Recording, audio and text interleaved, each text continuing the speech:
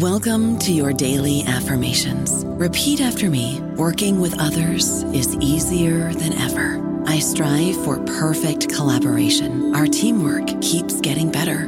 Yeah, affirmations are great, but Monday.com can really get you the teamwork you desire. Work together easily and share files, updates, data, and just about anything you want all in one platform. Affirm yes to start, or tap the banner to go to Monday.com. Find a fresh take on a fall getaway to Wilmington, North Carolina and beaches.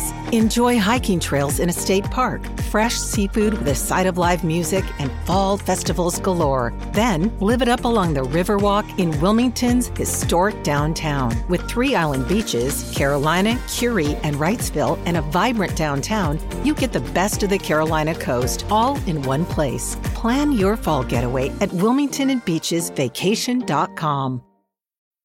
How do you make a vacation last? How do you hold on to the joy, the clarity, the calm? Easy. You go to Aruba. You'll spend your time relaxing on cool, white sandy beaches and floating in healing blue water. You'll meet locals brimming with gratitude for an island that redefines what a paradise can be. You won't just feel great. You'll feel relaxed, renewed, and ready for life. That's the Aruba effect. Plan your trip at Aruba.com. Welcome to the New Books Network. Hello and welcome to another new episode of New Books in Islamic Studies, which is part of the New Books Network. I am one of your co-hosts, Shobana Xavier. I hope you are staying well and safe wherever you are, and thank you so much for joining us today. In today's episode, we are joined by Teena Purohit, who is an associate professor of religion, South Asian studies, and Islamic Studies at Boston University, to discuss her new book, Sunni Chauvinism and the Roots of Muslim Modernism, which is published by Princeton University Press and came out and will be coming out in May of 2023.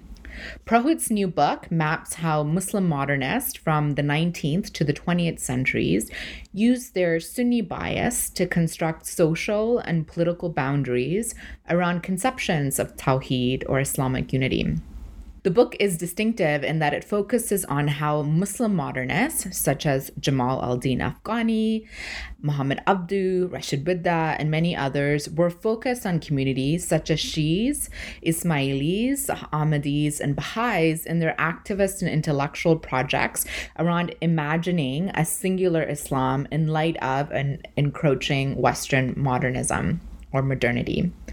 For Muslim modernists who were anxious to reclaim a lost unity of Islam that perhaps existed in the past and could be aspired to again in the future, non-Sunni groups like Ahmadis for Muhammad Iqbal or esoteric groups for figures like Rashid Bidda became communities that received disparaging attention and even attitudes of intolerance that led to a particular Sunni chauvinism, Purohit argues. And as such, this obsession with unity and the privileging of Sunniism that went with it was found in all forms of modern Muslim modernism. This book will be of interest to those who think and write on modern Muslim modernism. It will also be a great teaching resource for undergraduate and graduate classes. It is really accessibly written and well organized. In our conversation today, Teena and I spoke about her intellectual journey that led to the writing of this book, particularly how some of the questions that she's engaging with are continuities from her earlier work on the Aga Khan case and religion identity in colonial India. And we spoke about the ways in which esoteric groups like Ismailis, Sufis are really receiving complicated attention from Muslim modernists, such as Afghani, Abdu, Rida, Maududi, and many others, and how those responses are at times framed as theological responses, but the more you dive into some of their writings, you note that they perhaps are really coming from places of personal anxieties, personal responses, or even, moments of jealousy. So it's quite complicated.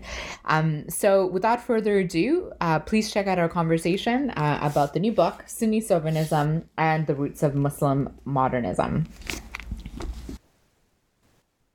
Hi, Tina. Thank you so much for joining us on New Books in Islamic Studies. How are you doing?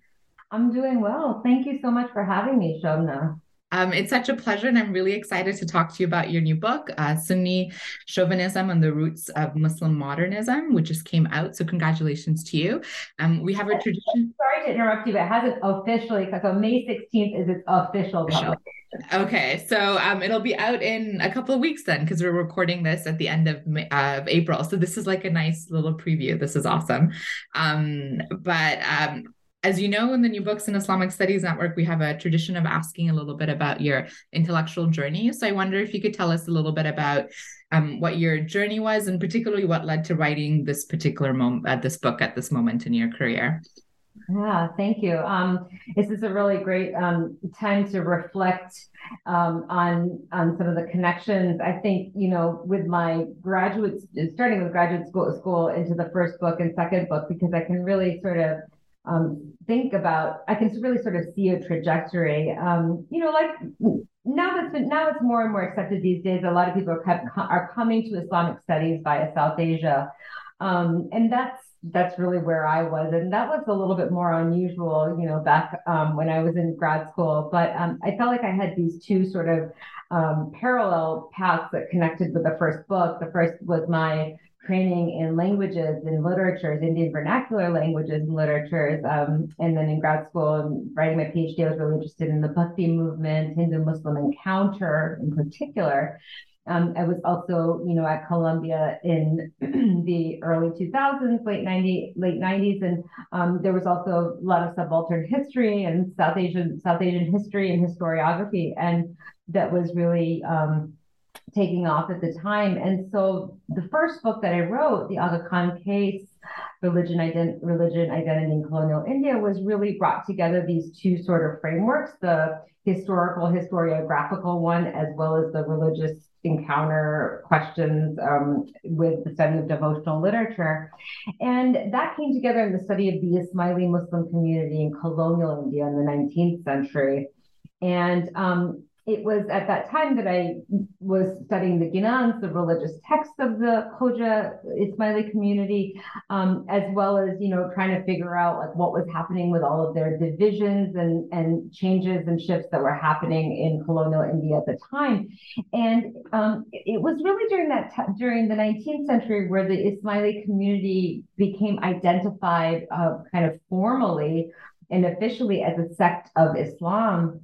And that had to do with a series of, court cases in the Muslim community, amongst the Khojas themselves. And so the reason why I'm bringing all of this up, this is my first book, is because I kind of conceptually got hooked on this term sect and was really curious about the ways that it gets used and applied in the study of Islam, and what are the ways in which it doesn't necessarily, its standard definition doesn't really map onto a tradition, where we don't have in the history of Islam the equivalent of a church, and so therefore don't really have the equivalent of a sect. Yet it's a term that we use all the time, right? And so, and it's a term that that really was applied to the Ismaili community at that particular moment when the judge in a colonial court case known as the Aga Khan case decided that the Ismaili community, the Khojas, a caste group, were in fact the Ismaili sect of Islam, and used that language. So it was really at that time that I started to, think about that question, like what is a sect? And then after the book came out in 2012, I started teaching and reading a lot more about the modernist movement. I got interested in the Aga Khan, the third Aga Khan, who was a big leader in the Muslim community, and some of his writings. But then I started teaching classes on modern Islam, and I became really drawn to the modernists, right? A particular group of political and intellectual leaders in the 20th and 19th centuries. And I started to kind of look at reader after reader, introduction to modern Islam, modernist studies, all of these things. And there seemed to be this kind of canon of thinkers, right? It was like, and many of whom are in my own book, right? So Afghani, Abdul Rashid Rida, like this sort of Syed Ahmed Khan. And I always thought to myself, well, something like the Aga Khan was actually a modernist leader too. Like, why doesn't why don't his interventions make it in? So that was, some of the starting questions for the book, and it really started about an interest in the modernist movement, having to do with its occlusions, meaning some of the, like, why are some people left out on the one hand, and on the other hand, it had to do with some strange parallels that I was seeing when I was teaching about, let's say, Muhammad Abdu or Sayyid Ahmed Khan or Muhammad Iqbal. And I said, oh, there's this kind of like uniformity, this way in which they were talking about Islam, like Islam as unity, as a cohesive tradition. And so I was like, this is strange. This is happening in different geographic contexts. And so I started exploring some of those connections and some of the ways in which these modernists were writing about Islam as a unified tradition. So that's where it started. That really is helpful, especially, and also makes sense in terms of some of the work that you do in the book, which I think is fabulous. And I think the piece on the Sunni bias and in terms of how these thinkers are thinking about, minority Muslim communities is really, really fascinating, and Ismailis show up a lot. So perhaps what we could do, there's a few moving pieces in this book, and in the introduction, you set up kind of the broader interventions that you're making. I wonder if you could help us think through some of these pieces. I know one is, as you've already mentioned, is the modernist thinkers. So you're kind of engaging with the 1850s to 1950s. You have early, middle, late. And I think this wonderful thread that you're really helping us like weaving cohesively is this idea of Tawheed, unity. How are they conceptualizing this idea of Tawheed? And perhaps how is this conceptualization itself biased based on their Sunni perspective? So can you walk us through some of these pieces so then we can start talking about some of these figures that you're engaging with? Sure. Yeah. So I was trying to think about, as I said, as I started doing my preliminary research on some of these thinkers and some of their, the writings of what I call the canonical modernists. Those are the modernists who kind of, have been make it into all of the readers. So that would be like Afghani, Abdu, Rida, Sayyid Ahmed Khan and Iqbal, right? So, I was reading around and reading in their writings, and I was trying to like look at some of the connections, and this word that kept reappearing in their writings as I would, read about their writings about Islam, was Tawheed, right? And those of us in Islamic studies obviously know what this means, and the Quranic idea of the unicity of God.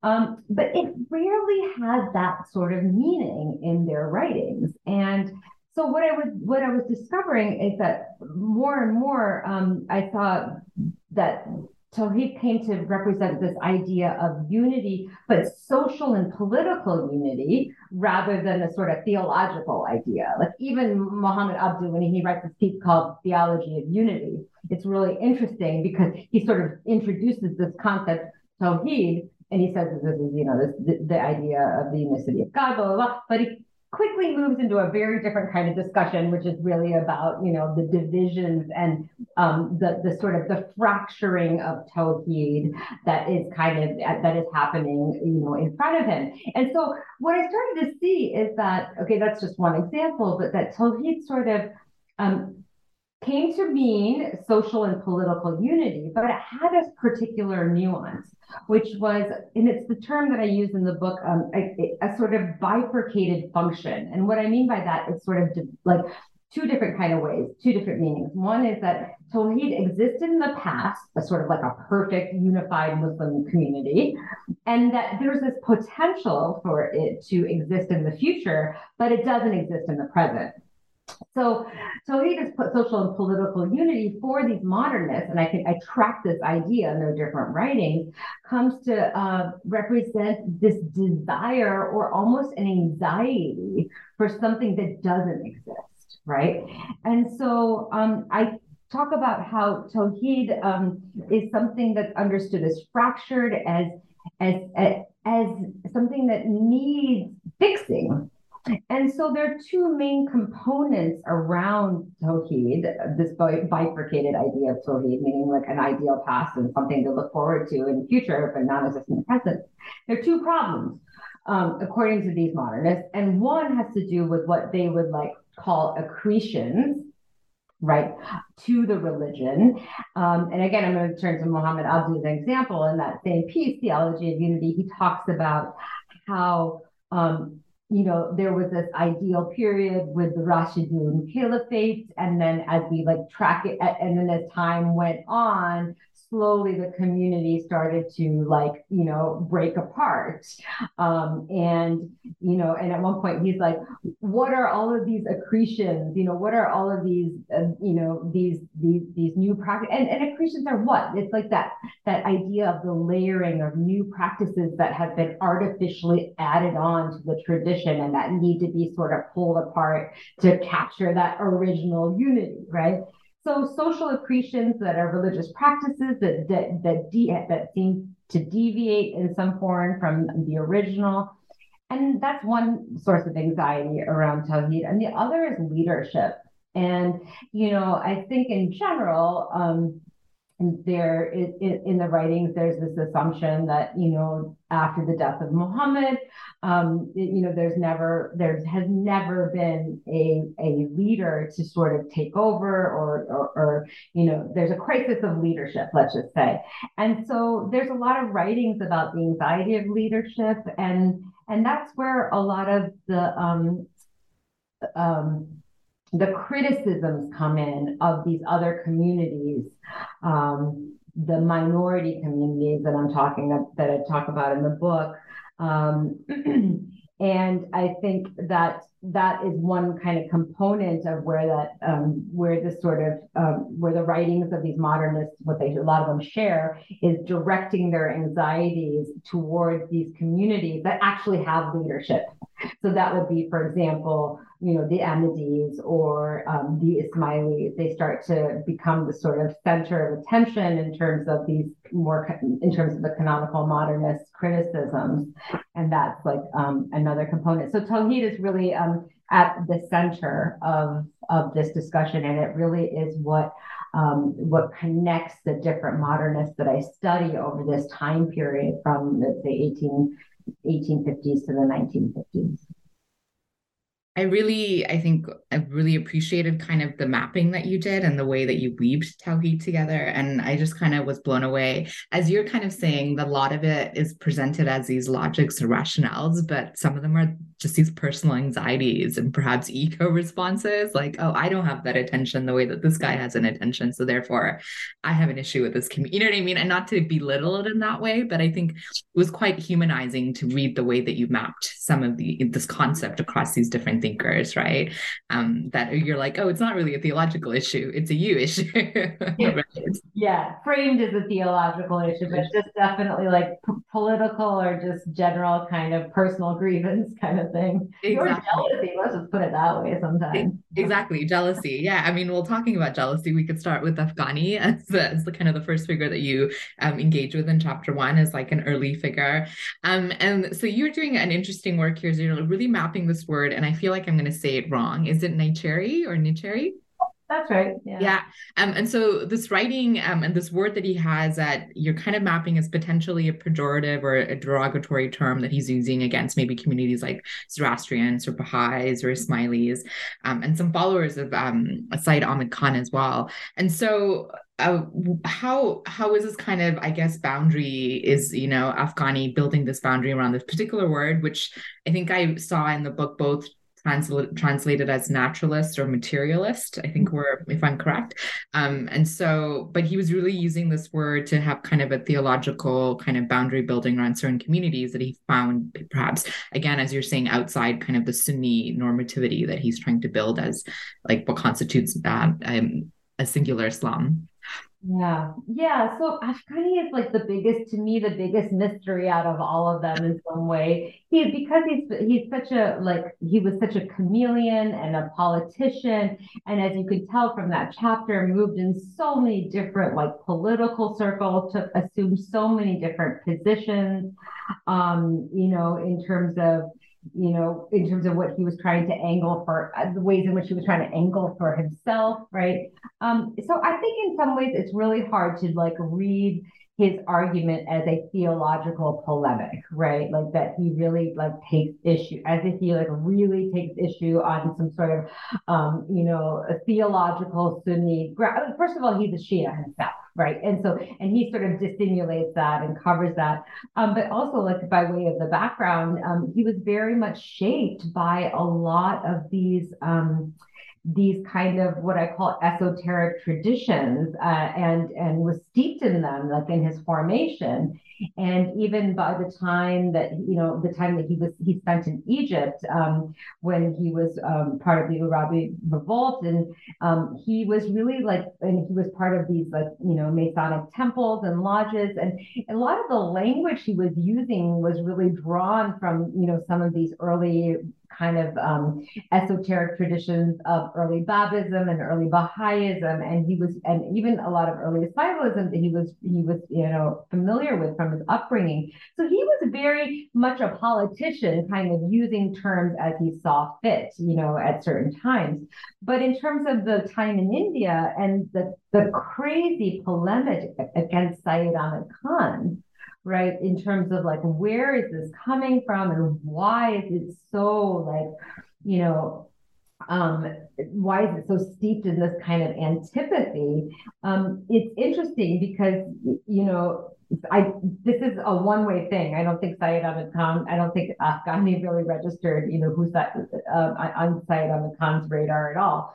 But I think in that case, this long discuss. So I do that whole discussion of Necheri to first of all trace how that term, which is just a made-up term anyway during that time, how he uses it against different communities, right? You can see he uses it against in his arguments. He's like, listen, the Necheris have different sort of manifestations or permutations at different times in history. They're the Zoroastrians, or they can be the Baha'is, or they're the Babis, and then at certain times he says it's the Batiniya, meaning referring to the Ismailis, but the modern Necheri, he says in this piece, the truth about the Necheris, are the followers of Sayyid Ahmad Khan. And you're just like, well, why, right? Like, why, how did this happen?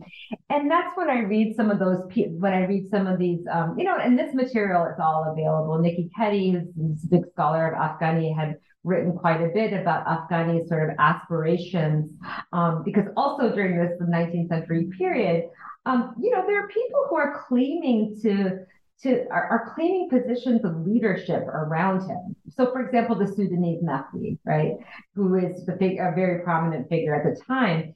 Afghani is kind of aware of him. And so when he's writing that Necheri piece and some other pieces he's writing in European journals and stuff, he's reflecting about this kind of political landscape, and really, I think, really looking for a place for himself where he can insert himself and be useful as a leader. So he makes these arguments about how, the Muslim community in India, because I think he sees this as a sort of opening, is really in need of a leader, right? And he makes these arguments in the papers, and they really could use somebody. And he doesn't really go so far as to say, hey, the leader should be me, right? Because one doesn't do that. You have to be sort of like diplomat. But there are all these ways in his writings he's suggesting that that this wise person, this kind of this exemplary human being, leader,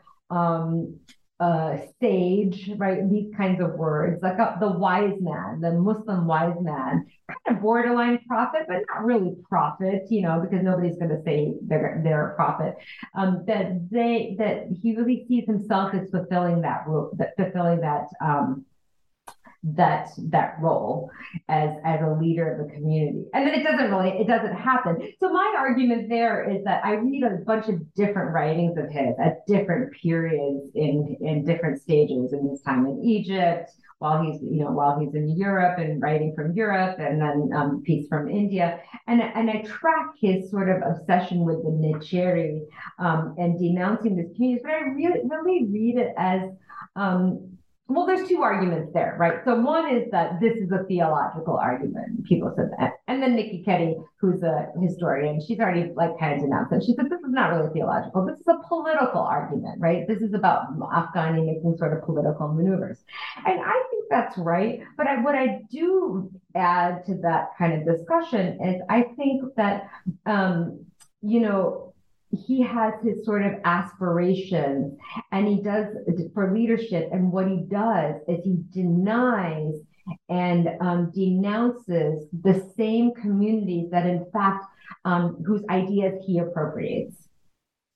So that's the kind of double move that I'm sort of claiming about Afghani is that, he uses a lot of the language from what I call these esoteric traditions, and we can talk about how that functions kind of conceptually for me. But he draws on that to sort of assert his own kinds of claims for authority and religious leadership while denouncing these particular communities. And I think that's what's so fascinating in terms of mapping some of these figures' own personal histories and intellectual developments is that they are coming from these really diverse contexts. So they were exposed to so many things, Sufism, esoteric thought, as you're saying. And so it's not like they're unaware of it. It's just almost that they know these traditions well enough to kind of have these responses. And I think you see something similar happening with Muhammad Abduh and his student Rashid Rida in the next chapter as well, in chapter 2, where they're really dealing again with this issue of Muslim unity. And I think there, again, there have these like kind of interesting responses to maybe the Baha'i faith or, some of them being sympathetic to some groups and not others. So even amongst them, so you would think of kind of Afghani, Abduh and Rida as part of kind of similar trajectories. You see that they're kind of selectively deciding which community to kind of say, well, this is too transgressive for us based on this particular practice, but this perhaps which also has a similar dimension of, let's say, continuing revelation or kind of an ongoing leadership. We're okay with this bit, Can I just like respond to that? And it has to go with about an overarching argument about modernism too, because to your point, what you were just saying is that, people, these modernist readers or these kind of handbooks on modernism, whatever we want to call them, that have like these sort of classical modernists, they will talk about these figures in a lineage. And it's true, like the Afghani Abduh Rida lineage, it's a lineage, right?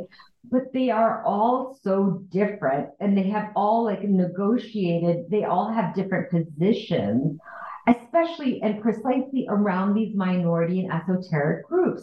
And so my argument is that the study of modernism actually needs to be rethought via the esoteric and minority communities. Like we cannot assume that standard lineage or that standard narrative anymore, because in fact, what we see are these very different positions, and that really the minority and the esoteric really has come to, we have to rethink the whole study of modernism based on that. I don't know about you, but I'm very busy and I don't have a lot of time to cook. That's why I subscribe to Factor. Eating better is easy with Factor's delicious, ready-to-eat meals. Every fresh, never frozen meal is chef-crafted, dietitian approved, and ready to go in just 2 minutes. You'll have over 35 different options to choose from every week, including Calorie Smart, Protein Plus, and Keto. These are 2-minute meals. Factor meals are ready to eat and heat, so there's no prepping, cooking, or cleanup needed.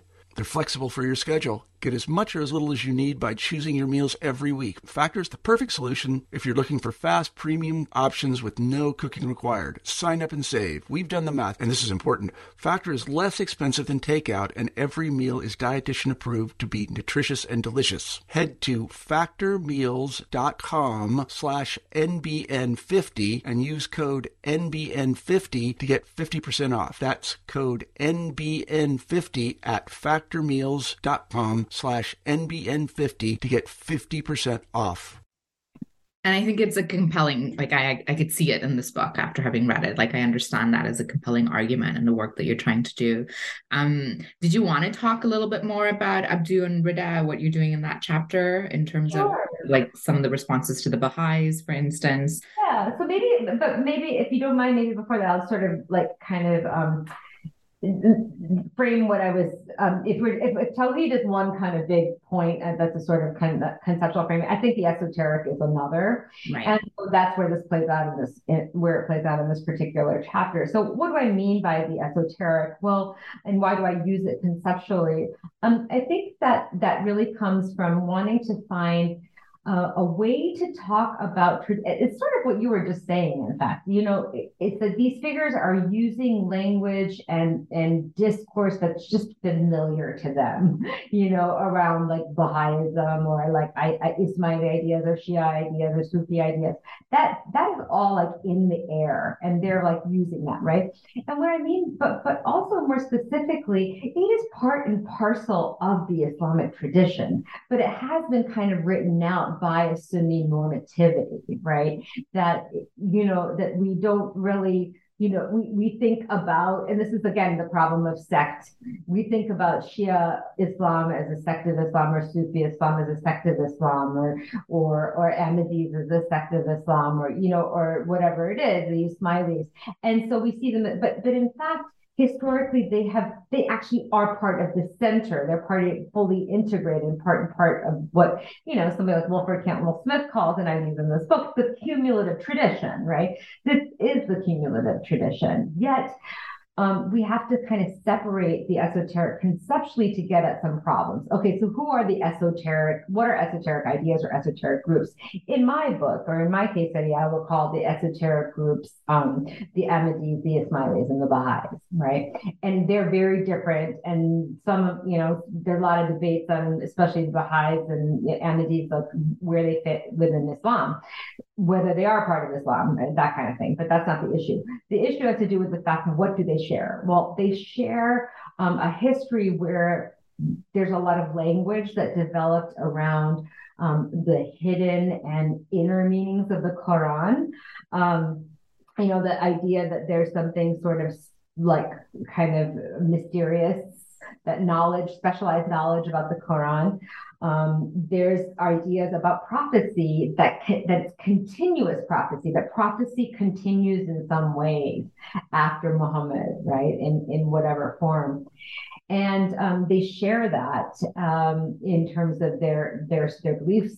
But what they actually kind of structurally share, all of these groups, are kind of their development to having established themselves as communities with leadership. Right, that they all have sort of leaders that are, and in this case, in the 19th and early 20th century, that are pretty active and successful.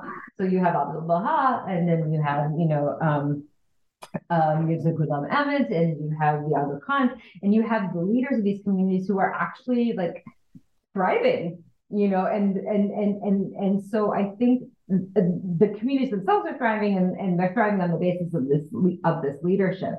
And so the esoteric here has these two different components. One is that it's describing just literally these three groups, but it's also sort of trying to conceptually signal this kind of history and this past that is much more sort of mixed and, for lack of a better word, non-Sunni. So going to the chapter with Abdul and Rida, it's really interesting because I start that chapter really with that reading of Theology of Unity that opens up, that again is, it seems like it's going to be about Tawhid because it's about unity, but it has to do with like social decline of a history of decline of the Muslim community. And what's interesting about somebody like Abdu is that he has these like very strong. This goes to your point about how they all have these kind of very crazy like positions with regard to these communities, and they're not really consistent with each other. So Rida really was a devotee and like disciple of Abdu, but very different in terms of his position. So Abdu was very sympathetic to the Baha'is. Right, and he was very much in awe of Abdul Baha and very much supported a lot of the work that was going on in the Baha'i community. In many ways, he was like a modernist, right? He was very interested in the modernist programs. He was sympathetic to ideas of progressive revolution that Baha'is endorsed. And then it's interesting because in that dialogue that Juan Cole had translated between the two of them, that conversation between Rida and Abdu comes out, where you see Abdu's kind of sympathy for these communities. So it's but also not just the Baha'is, but also other groups like the Ismailis and also Sufis, right? And then you see in that conversation, Rida's going kind of berserk, like, how can you buy that? Like they're just, and he uses the word propagandists, right? He calls them propagandists. And Abdu's like, he has like his sort of like, wise men sorts of responses and this kind of question. And what you see in that conversation is that they really diverge, and both of them have been seen in these kinds of histories of modernism as like canonical modernists of Egypt. You have Rashid, you have Muhammad Abdu and his student Rashid Rida, and then Rida kind of trains Hassan al-Banna, and then you get the Muslim Brotherhood, and then you have this kind of direct lineage as if these ideas are just transferred from one person to another, and they are in some ways. But what these discussions show is like this questions around who belongs and who doesn't belong are very charged. And somebody like Rida has really strong positions. And, I don't really know why. I mean, I reflect on it and I use some sort of theories that are out there, in terms of his own positions and stuff. But, very different, of course, from Abdu and his sort of openness that he really brings and his generosity he brings in terms of his readings. But then on the other hand, what's strange about the theology of unity piece is he has the moment in which the decline starts, right? When he gives his account of like the Rashidun Caliphate, as soon as we get to the fourth caliph, that's the period where everything gets broken. So he really attributes Shiism as like the moment in history where everything falls apart. Once you have that, that's when the split and that's when all the fracturing, starts. And so he does have I guess my point there is that he does have his sort of anti-Shia bias, but in that conversation, and you can see it very clearly in Theology of Unity, but in that conversation with Rida, they're going back and forth, and you see like, wow, he really is open, and he's very much shaped by, and you can tell in his own writings, he's very much shaped by Baha'i ideas of like progressive revelation. People have, there are multiple revelations, they come at different times, and and that sort of thing. And teachers, and leaders, that people can impart knowledge to the people, and and that is possible, and that's what Rida just does not have any time for. You cannot have a mediating role. You can't have a mediator. You can't have somebody between God and the people, right? And that's what Abdul is going on and trying to kind of convince him of, that it is possible. Yeah, and I really one of the things I really loved about this chapter is like Rida's, like he went to the Sufi gathering, the Mevlavi gathering, and he just like panicked and then was like, screw this, and left. And I just was like, yeah. And so again, I think it's like really interesting, like this anxiety around leadership and also this anxiety around kind of continued revelation in some kind of esoteric mystical way or batini, like inner dimension way, is just like not okay. And so part of it makes sense from a modernist perspective of like really negotiating with West and rationalism and all that stuff, I would imagine. But yeah, it is, they're almost always, I mean, in this chapter particularly, as someone who thinks a lot about Sufism, I could see that they're almost like trying to go to the edge of it, trying to really explore it, and then like, no, like, this is not okay, like I got to get out of here. And again, it's not consistent across all of them either, right? Because they are leaning into it in some ways in terms of their own authority or their own kind of rationale or whatever, right? But it's like interesting for that to see the tussle of it in some instances, and it really came out really well with Sufism in this one, I found. Yeah. Thank you. Yeah, I know, it was great. The next chapter, again, super fascinating. And again, this kind of really consistent kind of bifurcation, dissonance, kind of complication, but that's sustained, is with Muhammad Iqbal. And then this question of the Ahmadi beliefs and also Ismailis, right? And here on the one hand, the Ismailis are okay, or the Ismaili leadership of the Aga Khan is okay because he represents this modernist, you know what I mean? Like a modern leader that is like, that I think they're craving for, that they want a leader. And again, following this kind of prophetic tradition of there will be a leader that comes to renew, Islam. And so I think there's this like craving for leadership, but at the same time, you have something like the Ahmadis who also have leadership, in this figure of a prophet, which is obviously theologically problematic for Sunni Islam. But there's like an argument here being made of like they're backward, whereas the Smileys are progressive and modern. So I wonder if you could like help flesh out some of what's happening here with Muhammad Iqbal. I think the context is important. I think so, what's happening in South Asia at this time, I think is also informing a lot of kind of these particular responses in some way.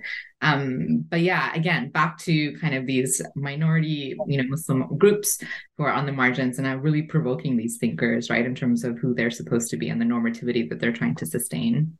Yeah, yeah. So Iqbal is, gosh, so many people have written on Iqbal, right? And so people have actually, a lot of people have written on this position of Iqbal, what he has to say about the Ahmadis. I'm clearly not the first to do this. Aisha Jalal, Iqbal, Singh Sivia, Faisal Devji, these people have all like kind of reflected on this kind of where does this like very anti-Ahmadi polemic come from? And again, I think Aisha Jalal would really say that it comes out of a sort of politics, sort of 1930s politics, where he's, sitting on these different committees and he's kind of, working through his like political positions and things like that. And I think there's always like there's a kind of a political, obviously very active political landscape that's happening at the time. I think that, the angle that I'm trying to go with in that chapter is really acknowledging that, there is certainly, a sort of political positions and things like that. But it's really trying to get at what is it that just really kind of gets under the skin, like almost in a very kind of deep personal level, because I think that we can all so I would say the parallel would be, the political readings that say Nikki Keddie gives about Afghani, right? That there's like the political motivations, these are not theological problems, these are politically motivated, right? So the guy Shajal says this is like politically motivated, these aren't like theological issues. And I agree with all of that. But I think that the layer I'm trying to get at in that particular discussion is how, I suppose, first of all, it's interesting because Iqbal's family had a very close connection with Mirza Ghulam Ahmad's family, right? So we know that there's certain members of Iqbal's family who had actually like taken the bayat of Mirza Ghulam Ahmad, and so it's kind of. It was in the mix, right? That he was in the mix, this figure in a very active religious sense. So there was that familiarity there already. But I think that, the angle that, okay, so what am I bringing that's new to this conversation? I think that it's really this discussion of the backwardness, right? And I think that's what I was trying to like really get at in some ways. Like, what are the ways in what is the problem? And it really has to do with this idea of progress and modernity and and the community. Again, the looking forward. If we take this idea of Tawheed and unity, the unity comes. He writes very, very beautifully on this idea of Tawheed. He's almost like the most poetic and the most like, literal, like it's incredibly moving prose around this idea of Tawheed. But the function is the same bifurcation. We had this great Tawheed in the past, and like we have this possibility in the future, but right now there is a problem. And the problem is that the community is divided. So now, where does Mirza Ghulam Ahmad fit into this? Well, he is really the problem, right? Or really a big part of the problem, because there are these people or leaders who are holding the Muslim community back, right? They are holding them back and they are preventing them. And so I analyze his writings, and I especially talk about the accusations of Mirza Ghulam Ahmad being a Magian. So it's this idea of a past, like a superstitious past, where people are a retrograde past, where people are drawn to like these old practices or these backward practices, and he is somebody who's perpetuating that. right?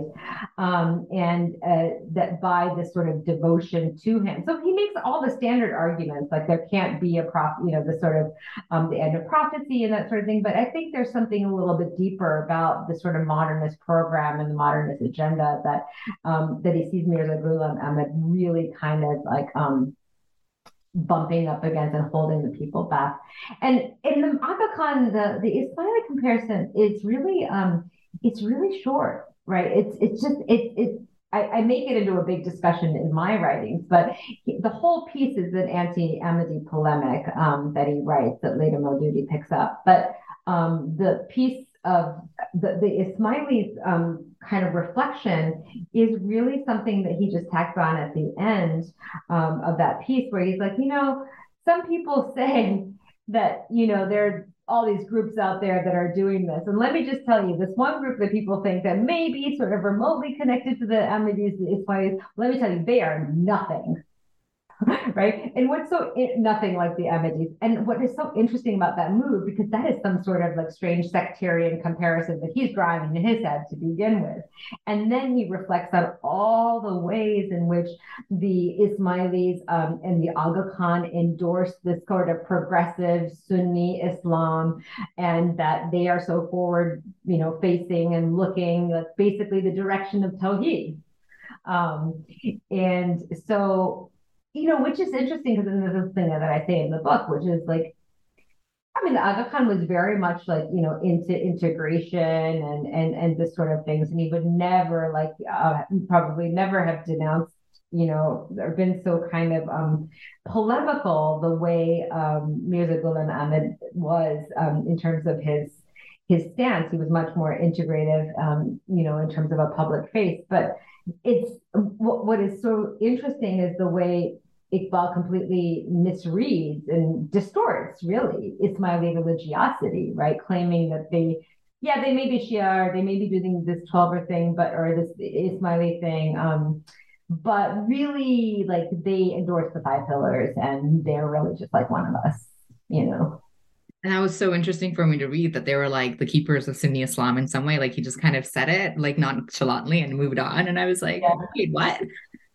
And it's the closing, it's like the strangest thing, it's the longest piece, and it's like this last paragraph. It's like kind of like, by the way, kind of thing. And that's what I was really fascinated by. Yeah, it definitely stood out for me. And I think this argument you're making of progress and modernity and the way in which the Aga Khan was facing in terms of his relationship with the British and all of this stuff and his policies of integration, there is I could see the argument here being very clear that there's something about the Aga Khan and the Ismaili case as like a progressive community that's very compelling to him. Whereas, with the Ahmadis perhaps represent this other aspect, as he's saying, as backward. And so it was like a really interesting kind of dynamic and logic to see unfold, and so it was really kind of stood out for me in this chapter as well, because it's, and I think I would say like village, like backward and village, right. And I think that's what it was. Like, these people are just very village, and like, if you're going to get with the program, it's going to be something much more forward looking. But going back to that prophecy point, sorry, one thing I did want to say that we were talking about, and this is sort of a parallel with the Abdu chapter, is like how they're all kind of hitting up really close against Sufism, and then they push back, or and so that was one of the big threads of his argument in that Ahmadi piece, anti-Ahmadi piece, where he says, it's not like I have a problem with people who are, with people who have like prophetic experiences, but so he talks about how his sort of sympathies for like, and he was very Sufi sympathetic, right? So it's interesting that in many of his ideas were very much shaped by Sufism, right? And that's why he really drew from that tradition. But when it comes to the Ahmadis, there's nothing Sufi, like for him, it's like they're just a separate community. It's not like mystical, it's not esoteric. It's just backward, And so the Sufism for him is some sort of like, kind of cerebral, intellectual, kind of high tradition, and that he's drawn to, and he's sympathetic to, and he's interested in playing around with ideas of prophecy, but not the continuous prophecy leadership claim that somebody like Mirza Ghulam Ahmad makes. It makes me wonder how much there's like a class bias that he's not aware of. Do you know what I mean? Like in terms of thinking about what's unfolding, that he himself is perhaps, subconsciously projecting onto what looks like progressive, a way of life, which is kind of this, ideas of particular perceptions and modernity of how one dresses and how one shows up versus like how he's, associating village life to not being progressive because of a particular class bias. But yeah, it's really unfortunate. Definitely the most, I think because he did his PhD in Europe, he was definitely the most cosmopolitan of all of the modernists. I mean, certainly, Mirza Ghulam Ahmad, I think he, barely spoke English, right? But somebody like Iqbal did his PhD like in Europe and, because all of the canonical modernists were very Europe facing and informed, but he really did it, did his PhD there and was informed by all of the, history of Nietzsche, Bergson and, Spengler and all these people that are informing his writings, so most cosmopolitan, I would say, of all of them. So interesting.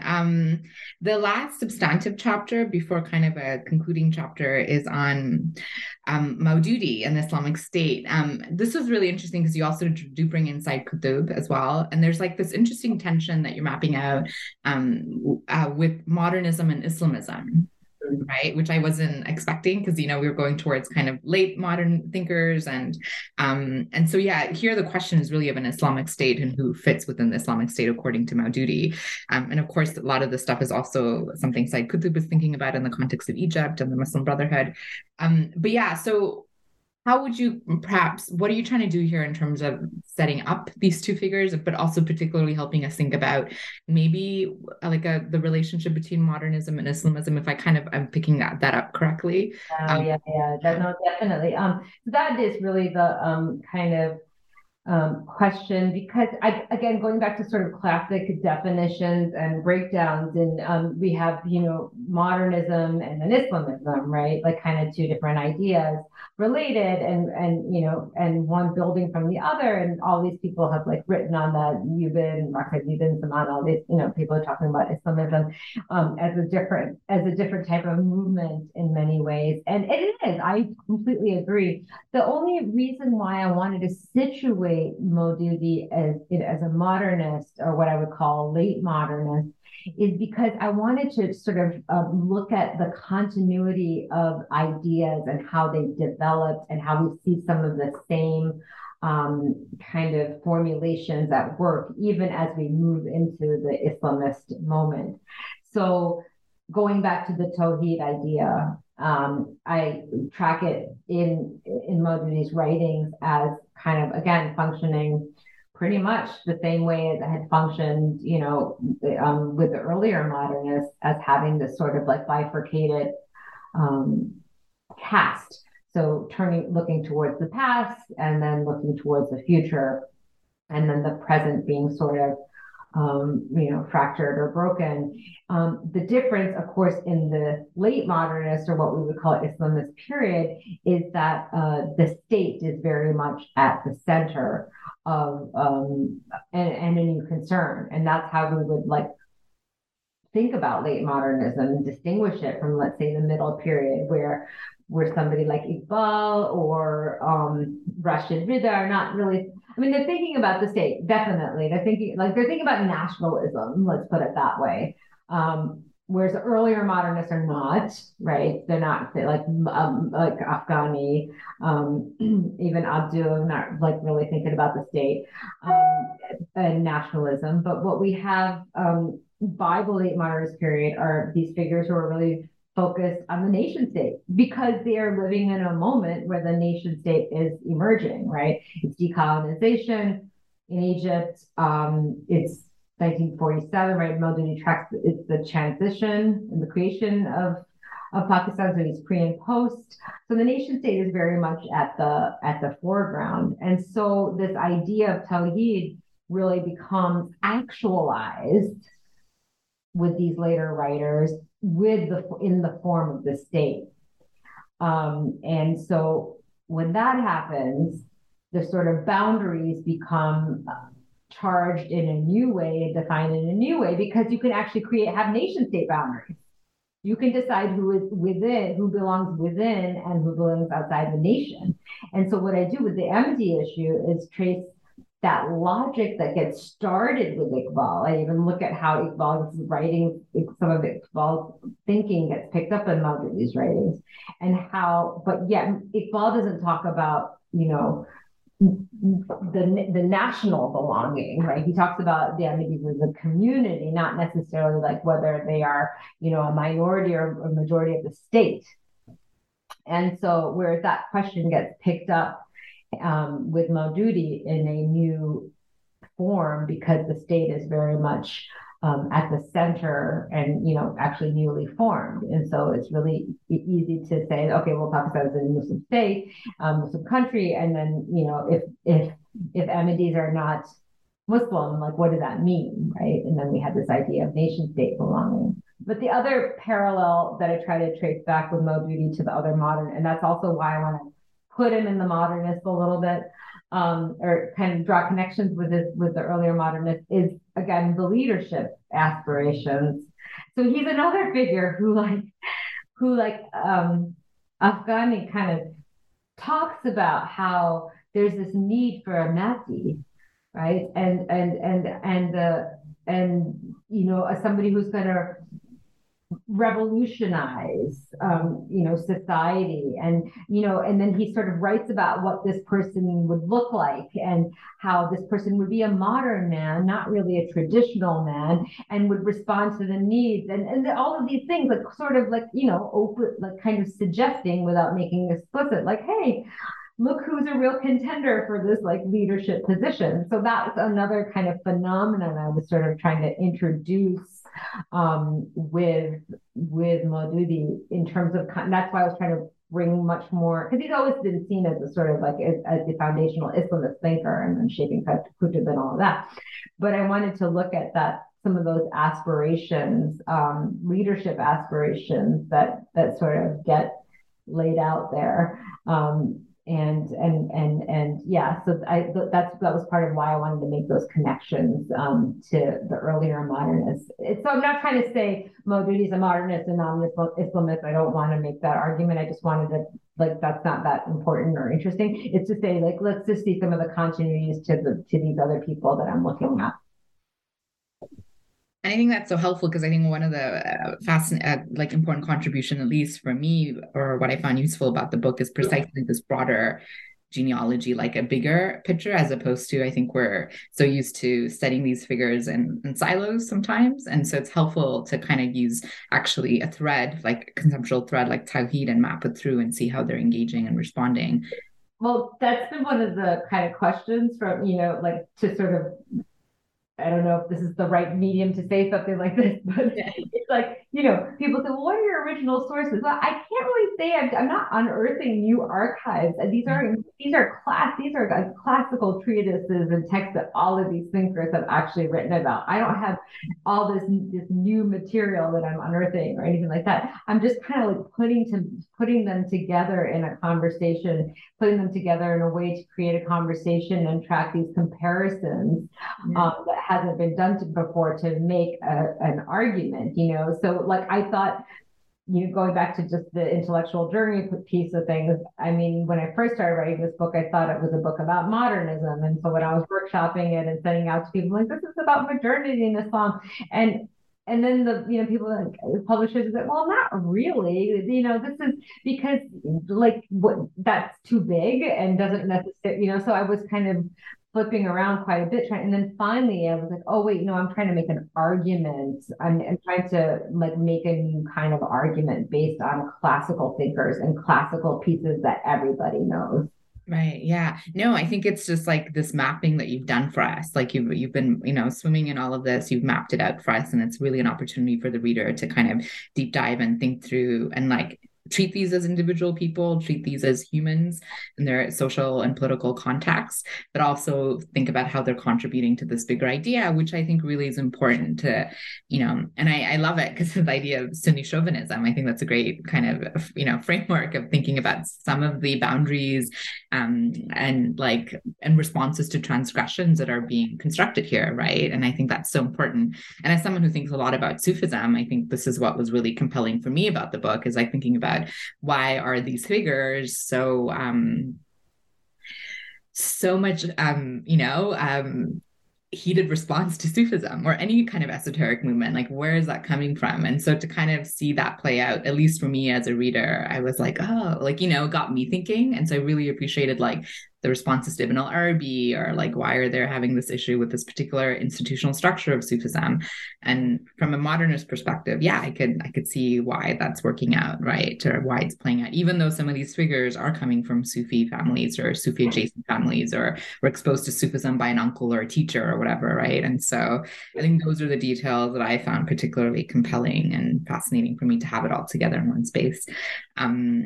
So the last chapter is a really interesting chapter, and it kind of shifts towards kind of the post-colonial context. And you're, it's I think a broader conclusion to the book as well. And you're thinking about Fazlur Rahman, Farid Isaac, Ali Shariati, and really thinking about how they are approaching ideas of Tawheed, but from a place of ethics. Anti-oppressive ethics, as I'm thinking about Farid Isaac in the South Asian context, or Ali Shariati and kind of his response to Iran, and a Marxist kind of, response to some of the things that are happening in Iran, or Fazlur Rahman. So I'm really curious, for one, in terms of where this final chapter was coming from, in terms of who was serving, because obviously I think it makes sense, but I'm curious about, what it is that you wanted to do, maybe as an intellectual process for you to end off on this chapter for the reader, if that's an okay question to ask. I'm actually asking out of curiosity and nothing more. Yeah. The concluding chapter it was something, it's interesting because it doesn't necessarily, it doesn't have that sort of that tight kind of parallel. I feel I was able to kind of connect from chapter to chapter, but Tawheed is doing this particular thing, and it's operating in the same, because clearly these figures that I'm choosing at this particular moment are all in different contexts, and they're in different kind of places. And the Tawheed is getting, so there are a couple of things that I feel I was trying to do in this chapter. One is that I was trying to say, look, I haven't exhausted, the point is that Tawheed is not functioning in just this one particular socio-political way. It has these other, as anxiety or as unity, whatever, it has all of these different sort of, it has this later history, right, in terms of what it's doing.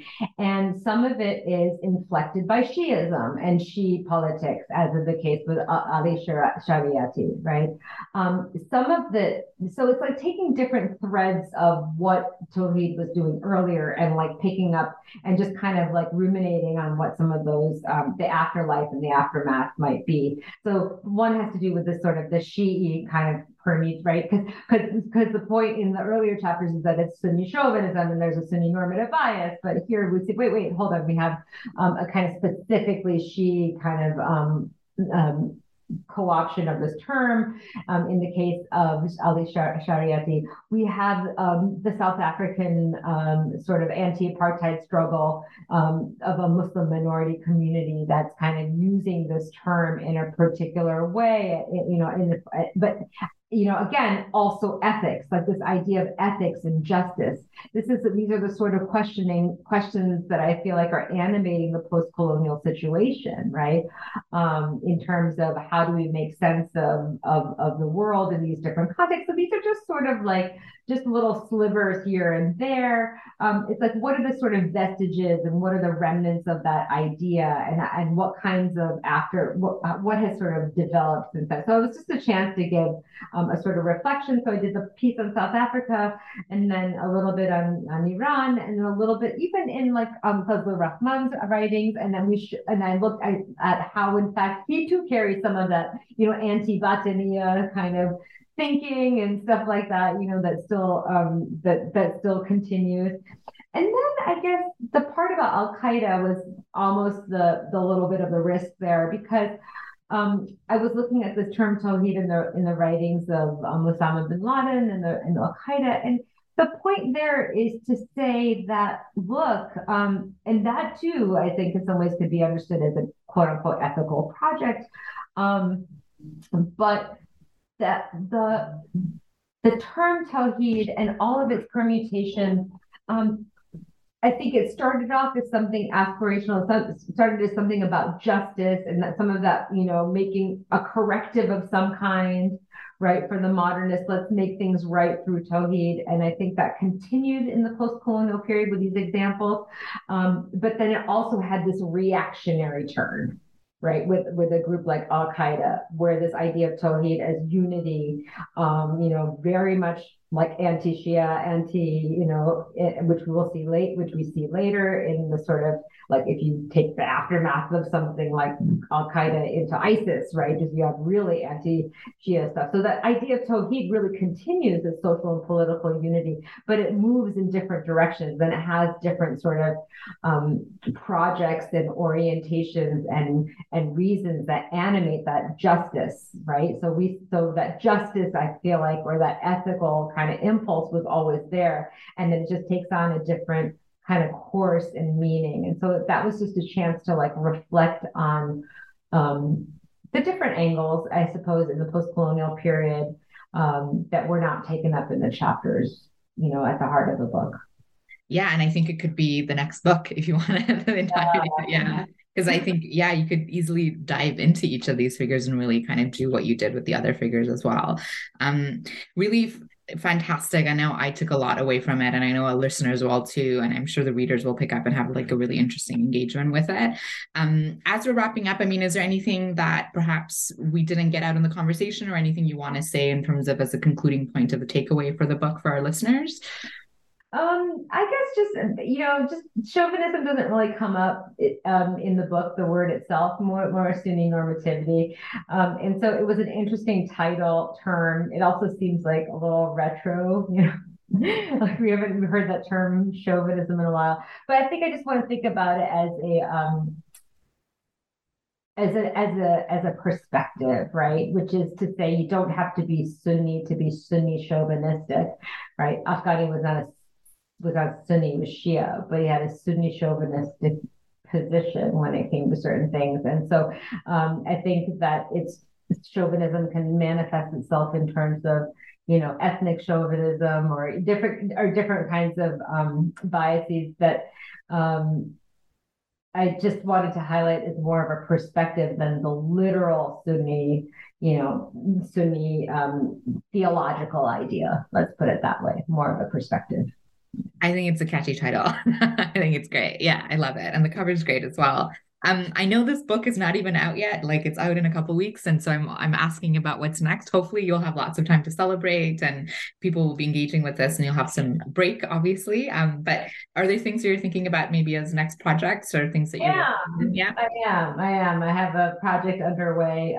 No, I don't have a project underway. I have seeds of a project that I'm just thinking about that I hope to start this summer.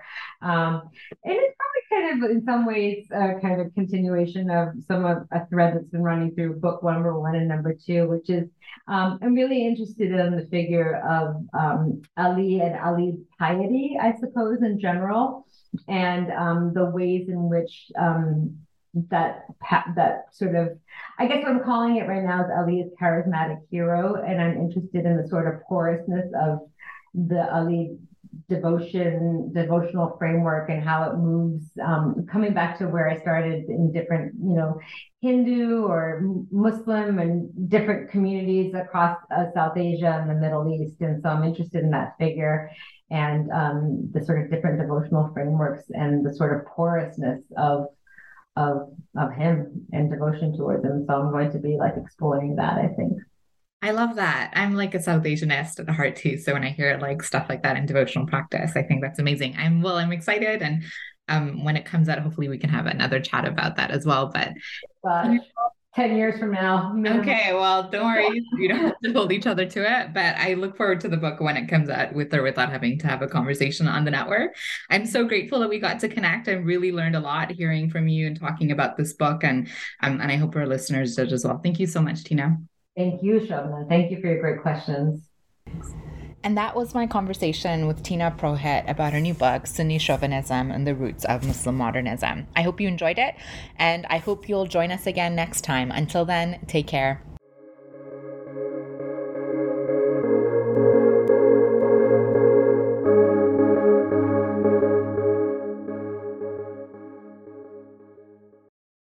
Lucky Land Casino, asking people, what's the weirdest place you've gotten lucky? Lucky? In line at the deli, I guess? Aha, in my dentist's office.